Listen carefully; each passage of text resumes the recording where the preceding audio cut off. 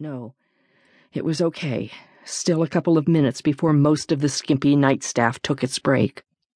Gotta get the hell out of here before Lester lets her into my room again.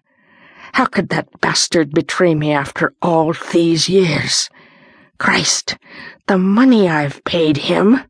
Boylan's eyes followed the night supervisor and single on-duty male attendant as they drifted toward the staff lunchroom at the far end of the corridor. The dumpy, licensed vocational nurse, as usual, moved into the nurse's station to keep an eye on the patients for the next half hour or so, but he knew she wouldn't stay any longer than it took the other two to move out of sight. Right on cue.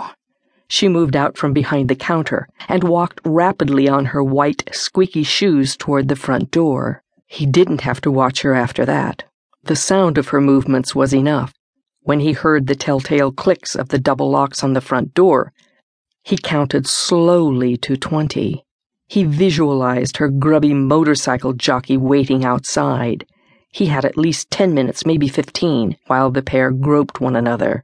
Boylan silently left his observation nook, tipped an imaginary hat to his companions, and walked quickly out of the recreation room into the corridor.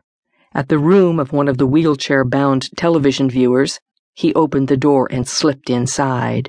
He leaned against the wall for a moment to allow his heart to stop pounding, then crossed the darkened room, one hand gripping the journal to make sure he didn't lose it. A sliding glass door opened onto a tiny landscaped patio. Outside, he took a deep breath of fresh air and listened to the roar of the ocean. He missed the sea. Wished he were there right now, studying the star-filled sky. He looked up, sighted Polaris, then picked out a number of other old friends. The Eye of the Lion, Orion's Belt, and the Seven Sisters. They wouldn't guide him now, but it gave him comfort to know they were still there.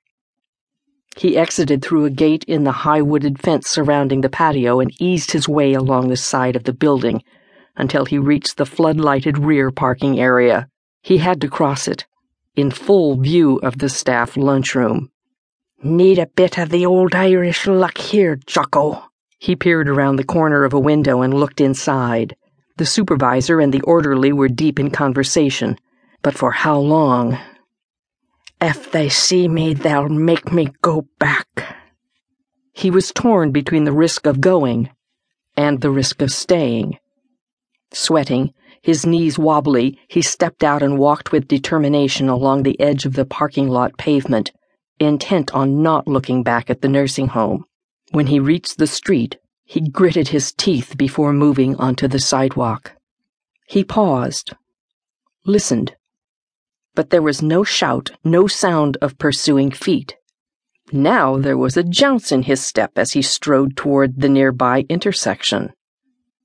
For years, whenever the fever had struck, he signed himself into Lester's convalescent home, and then checked himself out when the bug was squashed.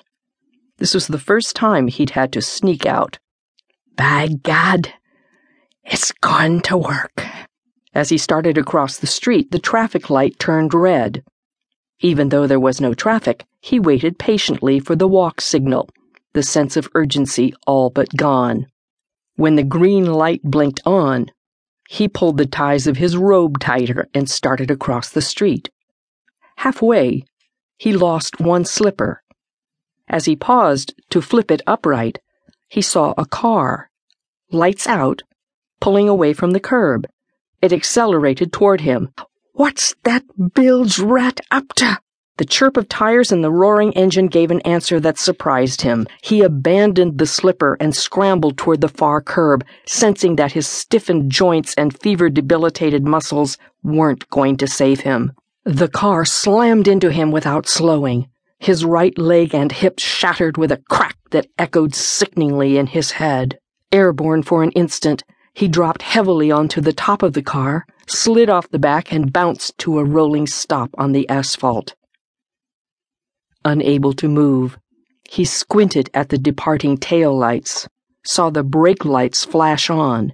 Somewhere, far off, he heard a grinding of gears. The car lurched back toward him. Not fucking